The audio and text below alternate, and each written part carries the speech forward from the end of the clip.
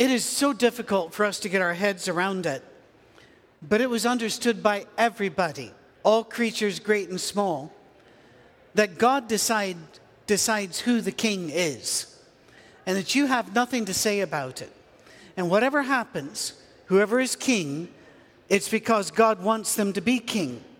And more than that the ruling classes, the earls, the lords, the dukes, Teutonic knights, whoever they are, were also chosen by God, and you had no right to ever question them or to go against what your betters told you to do. If you questioned them, it was a threat to the very fabric of society. You were a traitor. You were a bomb thrower, dangerous individual. The Puritans were those who wanted a thorough house cleaning of the newly formed Church of England. That'll be slide 3, if we can go there. There. Slide 3, if we could. Thank you. Puritans did not want to overthrow a king. They wanted to clean out the Church of England.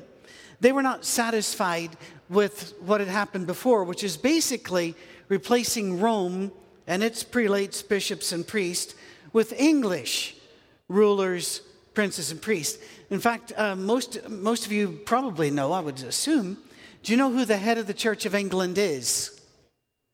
The Queen. Now, today, it's more of a nominal head. She really doesn't get much say in the day-to-day affairs. If you were to say who's the real power, it'd be the Archbishop of Canterbury. But, for example, Prince Charles, one of the reasons why she's not stepping down and he's not stepping up is because he's divorced, and a divorced person cannot be the head of the Church of England. So unless some major law changes, that he's never going to be king. That may be a good thing, if the more you know about Charles. He's not a criminal. He's not an idiot, but he's different. Anyway, the established church, the government, the bodies, the nobles, everything, all society was built upon the rulers are placed there by God. So if the Puritans are saying, but the bishops are acting just like the Roman Catholic bishops, and our worship looks too much like the Roman Catholics, not like Scripture, that threatens society. One of the fiercest opponents of the Puritans was a bishop named Richard Bancroft. I never find Americans who know this name, but you really ought to, because without Richard Bancroft, you would not have the King James Version. He is going to play a big part of this. Bishop Bancroft preached at St. Paul's Cathedral in London, and he made that his platform from which to attack the Puritans as false teachers.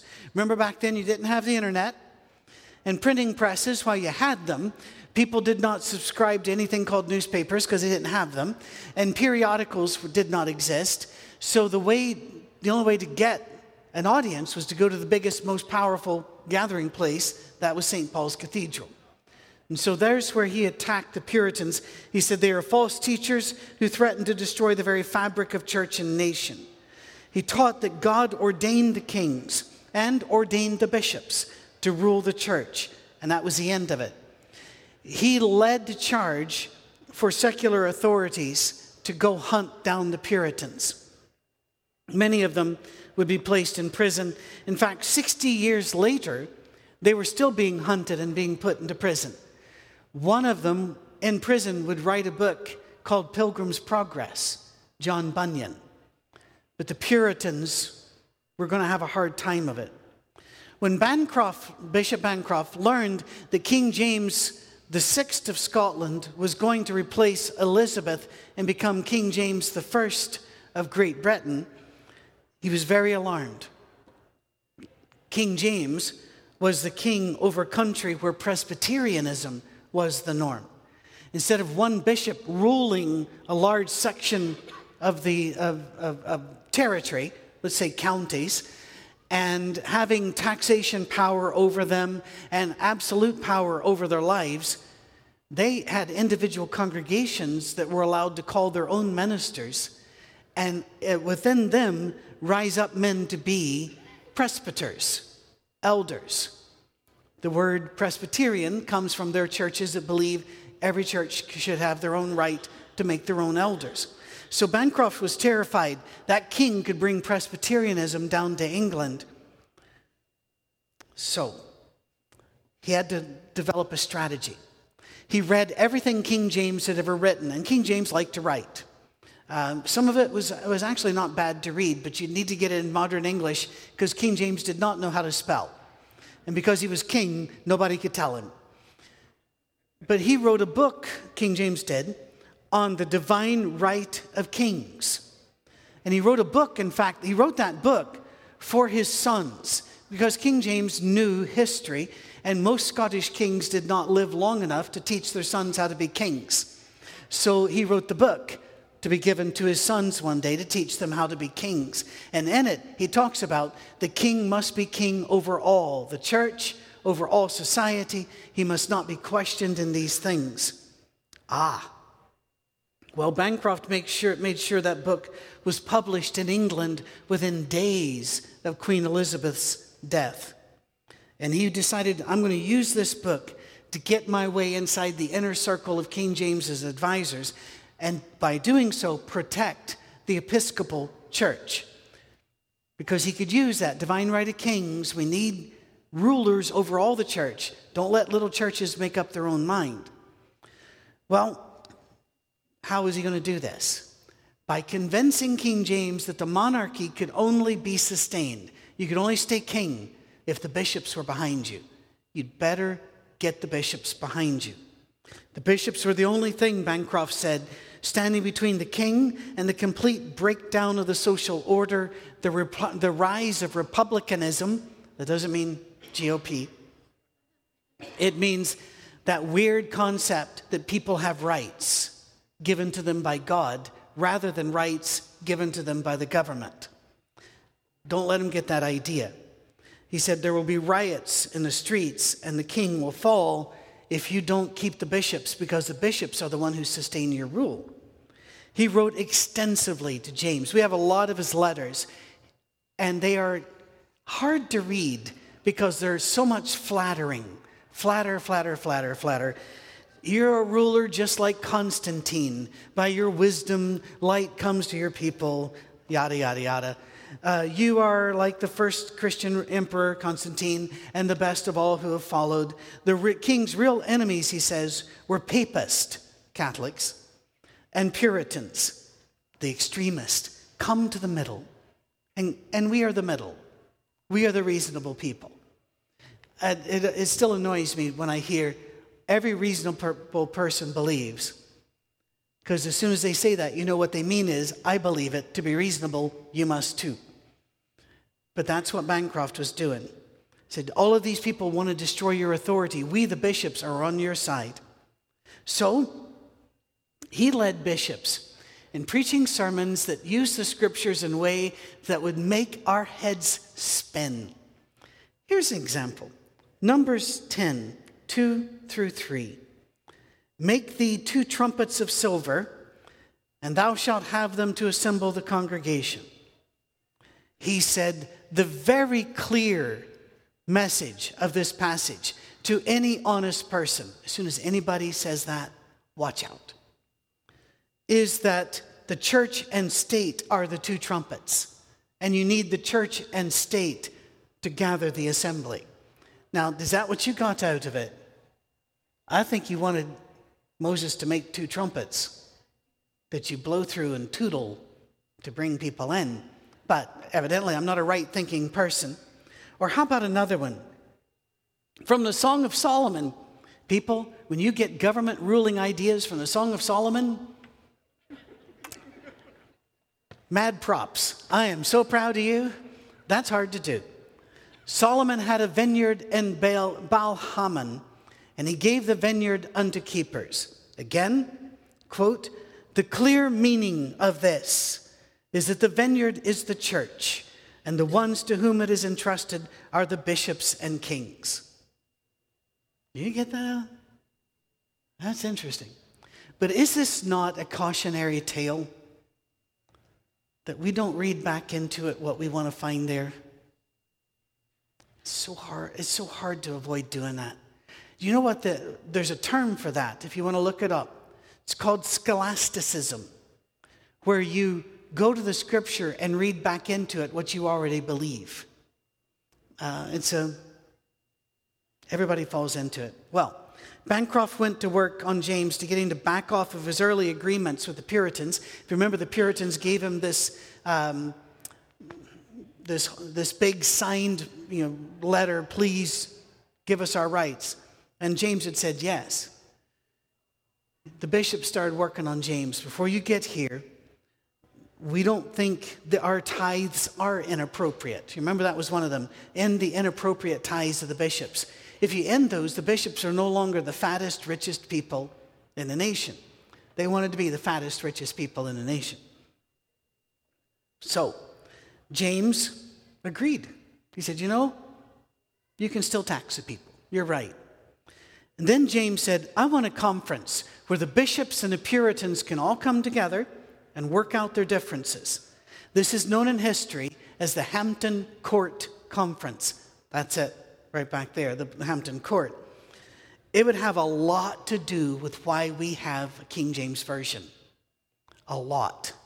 So that's why we're going to spend some time on it today and next week, Lord willing. By the way, I normally don't say Lord willing, like I heard growing up people said all the time. And I substituted a phrase with that a couple of weeks ago. I said, next year, if I'm still here. I didn't mean we're thinking of moving. I had a couple of people come up to me, and we heard you're building a house. Where is it? And we said, Thompson Station. And they went, are you still? Yeah, we're still coming here. We're allowed to cross the diocesan line, evidently, and make it up. No, I meant Lord willing, and the phrase concerned some people. And other people were quite concerned that I might still be here. So anyway, the point being, he said, we're going to do this new conference to sort out the differences. Now the bishops were alarmed. You're treating the Puritans as equals in this. We are the established order. We are those ordained by God. And it also raised the hopes of the Puritans, thinking, seat at the big table. We get to finally be treated like we deserve. Neither side got what they wanted. He frustrated both sides. It led to long divisions and eventually the English Civil War. But that's beyond our story. At the time the conference took place, January 12th, 1604, James had made sure it was weighted toward the bishops. How heavy? 19 bishops were allowed to attend. Only 4 Puritans were allowed to come. So 19 versus 4. There were no Roget's or Robert's Rule of Orders, whatever it is. There weren't any of that. So it was a shouting match a lot of times, and 19 wins against 4, especially when 19 are sitting there on throne-like chairs with fine garments, and the Puritans are there with their plain stuff and plain chairs. These 4 Puritans had not been handpicked by the Puritans themselves. They were handpicked by the bishops and king, as these are the 4 we'll listen to. So who do you think they picked? The weakest. The ones they knew they could step on. Well, King James started the conference with an hour-long speech in which he asserted his right and his alone to make all policy and matters of religion. And that sounds so odd to us, doesn't it? But please remember, that's still true in much of the world. However, he also admitted that any organization can become corrupt over time and policy should be examined. While they examined those, he said, one you may not, and you may never question, is the divine right of kings over all matters, secular and religious. I'm not going to go into the discussions at the conference because they're not going to be of interest to most of us because they have nothing to do with the translation of Scripture. They deal more with the wording of the Book of Common Prayer, but they demanded the use of the Geneva Bible. The Geneva Bible. The Puritans did. Why? Because the Geneva Bible has, this is so important, you're going to hear it 100 times, it has the footnotes that explain things like freedom and rights and obey God rather than the king and things like this. And the bishop said, no Geneva Bible. No, we don't like it. We're not going to allow it to be used here. The Geneva Bible had been published by the Calvinists in Geneva, Switzerland, in the walled, armed city of Geneva, Switzerland, with John Calvin, and had been brought to Scotland many times and then down into England. John Knox, many of you heard the name John Knox, he brought it to Scotland, and we talked a bit about him last week. Or 2 weeks ago. King James rejected the Geneva Bible. He said it is the worst of all English translations. He didn't want anything to do with it. So it was a stalemate. It looked like the conference would end with no wins for the Puritans at all, and that would cause James a problem. And he was a politician. He also understood some kings had been killed before. So, wanting to give them something, he said, I will let you get a new translation. Ding, ding, ding. A new translation. One that would be authorized by the king. If you go into any British bookstore and ask for a King James Bible, most likely they will not know what you're talking about. You ask for an authorized Bible, because it's known as the Authorized Bible of 1611. It's not known as King James. And so he said, I will authorize one that could be made, one that could be used by all churches, so that all churches can agree. Politically, the Geneva Bible had to go. There were some other versions, by the way, that had risen about that time. There was the Douay-Rheims version, created by Roman Catholic scholars, driven from England by Elizabeth, who had come just before James. Still, it was made by Catholics, and it had only the New Testament completed. The Old Testament would be completed 2 years later, but they rejected it. It's been done by Catholics for Catholics. We don't want anything to do with it. Besides, the Douay, I can't even say it now, Douay-Rheims version had been translated from the Latin Vulgate and not the Greek. Therefore, it was a translation of a translation of a translation of a translation, not using the Greek. They didn't want it. By the way, the reason it was used that way was the only way the Catholic Church would allow it to be published as their Bible. Because to them, the only Bible was the Vulgate. And you couldn't go back and translate the old manuscripts. You could only translate this one. And so they kept it as their Bible for a long time. James ordered that the best learned from both universities, England only had two at the time, Oxford and Cambridge, be brought together to work on a new translation. And here is the quote: a translation to be made of the whole Bible, as consonant as can be to the original Hebrew and Greek, and this to be set out and printed without marginal notes, and only to be used in all churches of England in times of divine service. So he wasn't letting you have a Bible.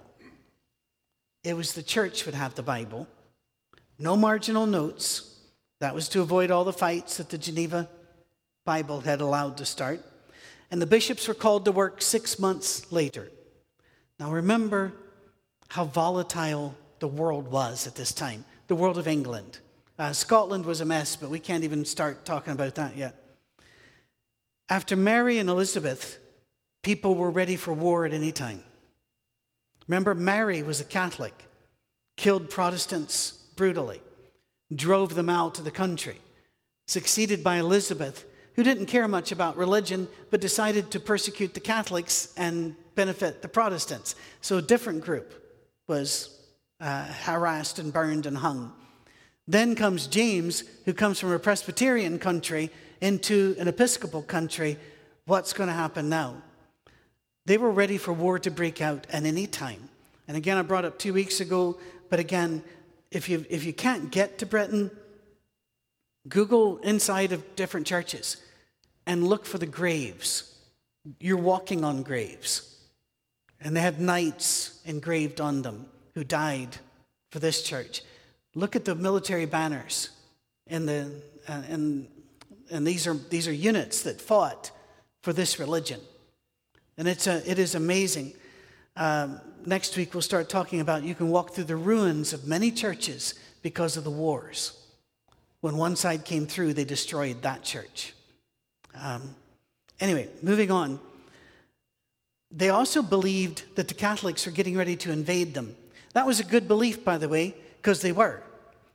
The Catholics they'd pinned their hopes on Spain again. Do you remember they tried during Elizabeth, the Armada? That didn't work. They still were trying to get France and Spain involved in an invasion. And France isn't really brought up very often here, but it should be, because France had a very powerful, ancient ally, Scotland. The Scots and the French are called the Auld Alliance, the Old Alliance. They, in fact, in Scotland, English common law to this day is not used. It is Napoleonic law. That's why you can have guilty, not guilty, and not proven. You may have heard of that. We have different systems. In Scotland, they can put you into prison as long as they want to before they question you or whatever. They tend not to abuse that, but they can. Because English common law says you have 36 hours or 48 hours. Napoleonic law doesn't. And so it's a different system. So they were afraid of all of this. And then James announced the marriage of his heir and son, Charles, to the child of the Spanish king and queen. Pulpits exploded in anger. She, as the daughter of Catholics, was called Jezebel before they ever met her or knew her. Sermons were preached against the sins of the Israelites marrying foreigners. Because as long as you're going to take the scripture out of context, roll with it. Catholic Englishmen were often hunted down and beaten, fined, or worse for being Catholic. And then 8 of them, at least, tried to blow up the House of Lords in the gunpowder plot. And they were caught. That did not go well for Catholics. I imagine it was somewhat like a Muslim must feel today when there is a stabbing on the campus of the Ohio State University. I would imagine they are praying and begging, don't let it be a Muslim. Because when it is, they're all tainted with it. The Catholics, after the gunpowder plot, all 8 of those guys were caught and executed in January 1606. Another Englishman, a Jesuit, was executed in front of St. Paul's Cathedral in March on the grounds that he knew of the plot. He was hung, drawn, and quartered. I will not describe that. It is an incredibly brutal way of dragging out the most intense pain as possible for many hours. If you saw the end of Braveheart, you got an idea. But it went a lot longer than Braveheart did. I have an English friend, and he and I used to joke with each other that my favorite movie was the first part of Braveheart, and his favorite movie was the last part of Braveheart. But only if you know the story do you get that. While all this were going on, scholars were being gathered for no pay, at least from the government. There were some rich guys that paid their guys for translating, and there was some charity there, but the government didn't pay for the translation of the King James Version.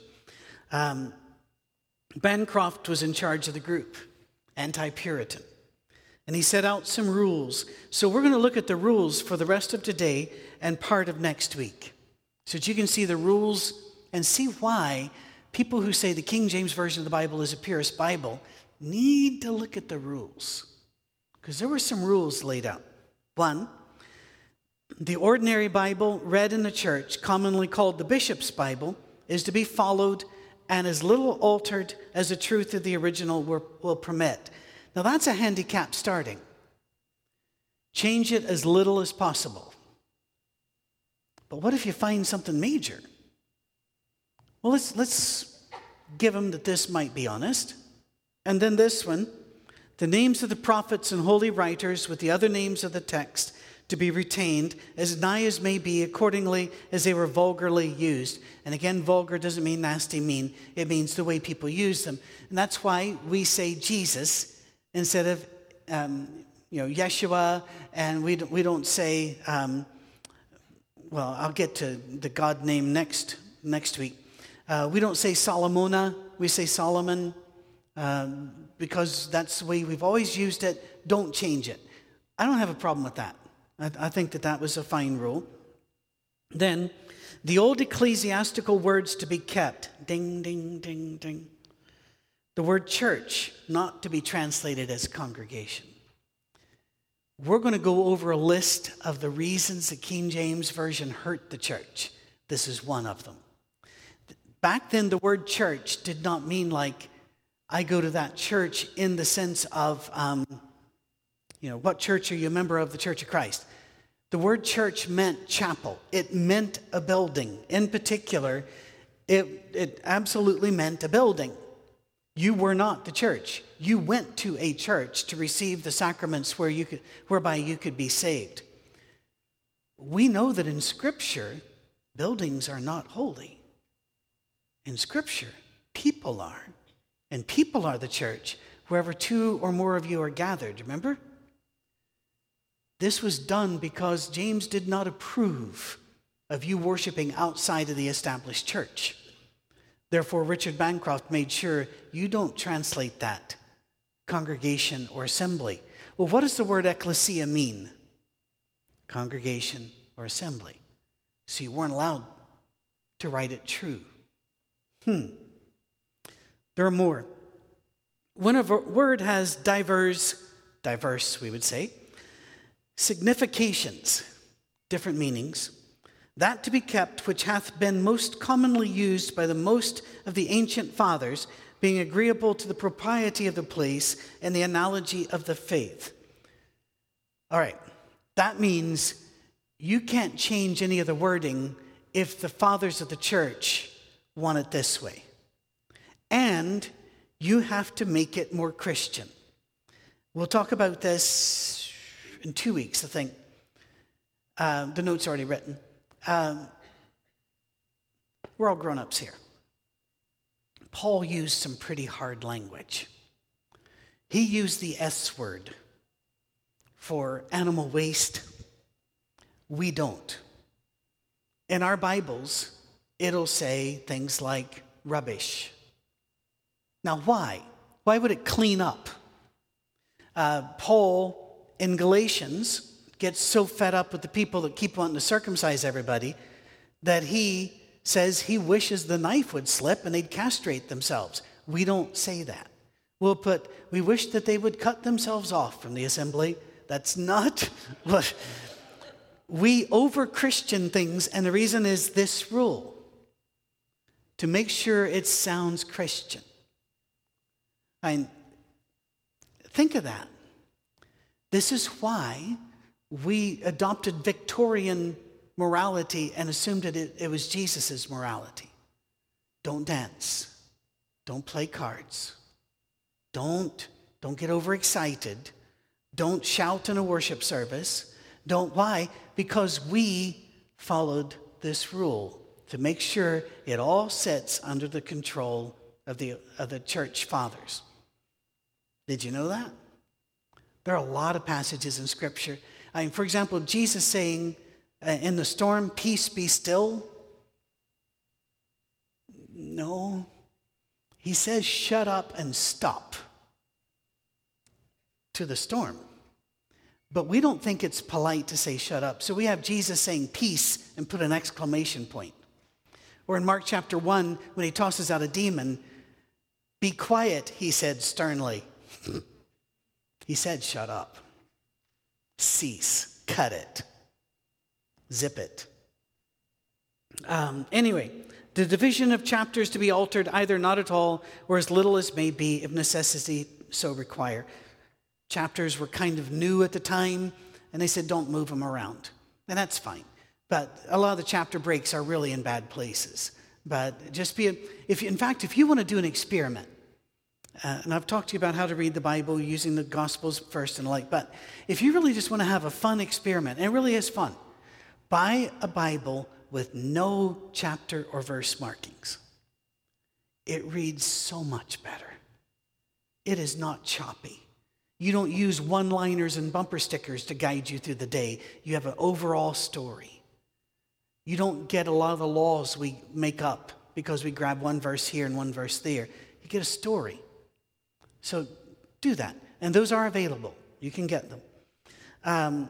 No marginal notes at all. We already talked about this, but only for the explanation of the Greek or Hebrew words. By the way, they ended up not allowing those, which cannot, without some circumlocution, be briefly and fitly expressed in the text. What they mean is that there are some words which are just hard to translate with the word, and you have to use a whole sentence.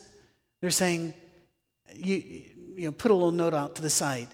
What they did do was that they used italics for words that they had to add to the text to explain the text. So when you read King James and you come across italics, those words were not in the Hebrew or Greek. Those are added to make it readable. I don't know if you knew that, but now you do. Such quotations of places to be marginally set down as shall serve for the fit reference of one scripture to another. You are allowed to say, for example, Matthew 1, 22, 23, to put a little note saying Isaiah 7, 13, 14. You're allowed to direct them to other scriptures. Every particular man of each company. Aren't you glad that our capitalization rules are different now? It's like they're writing a comic book. Remember comic books?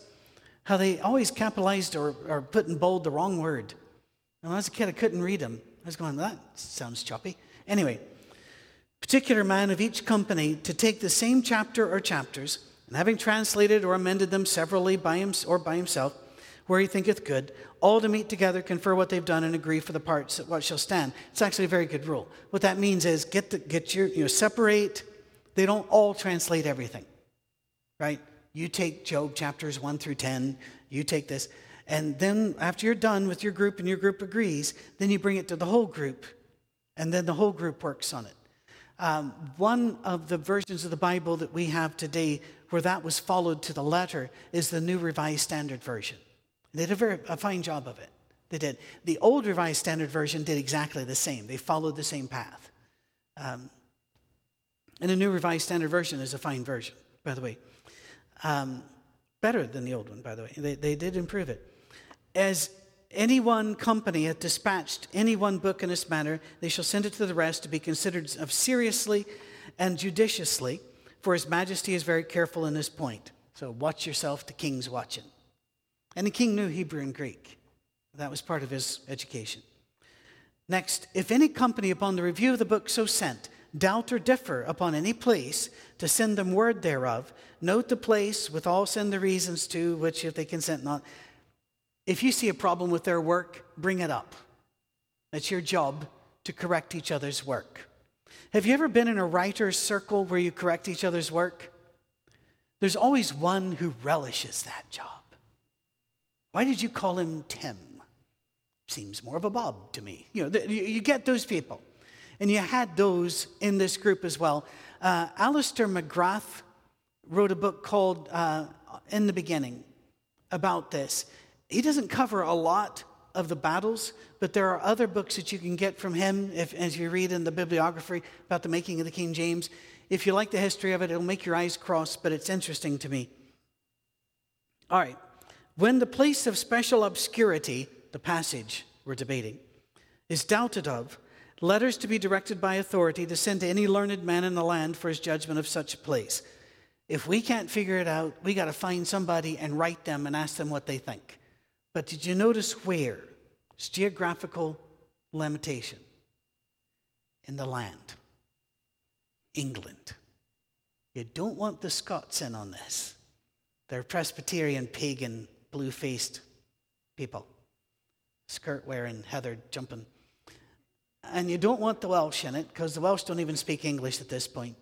And you don't want anybody in Europe, because they looked down upon the Europeans. English people still do, in common parlance. It is, I guess you have to be there. Letters to be sent from every bishop to the rest of his clergy, admonishing them of this translation in hand, to move and charge as he. Oh, our time's over. Let me just look here. I've got too many more notes to go. So, we are, let me just do this. Can I do this real fast? The letters to be sent out from the bishop saying, this is received from the church, therefore it comes from God. You may not question the Bible. Period. And that's kind of sad. A few more rules about the order in which translations would be referred to. If you read the Authorized Version and you're not clear, you are then allowed to go read the Geneva Bible, which I found surprising, then the Tyndale, then the Matthews, then the Coverdale, then the Whitchurch, and then back to the Geneva. That was their way of settling disputes. They didn't have commentaries. This is the way they gave it a go. It's very important here as we close. This new translation was to settle the arguments among the people, establish who was in charge, the king and the bishops, and to make the Bible in a language which would then form the language from now on. This is how English will now be spoken. This is how English will now be spelt, as we say in Britain, or you would say spelled. This is how things, in other words, it's not going to be just a Bible. This is going to be the English identity. And in fact, one of the rules was, we don't use all those old foreign Hebrew, Greek things if we have to, or Martin Luther's translation in German. We use English translations and refer only to the original languages when we need clarification. That's not a good way to make a translation, but I get ahead of myself. Looking forward to next week. I preached too long, I taught too long. I'm a consistent man, so I am. Cheerio, run away.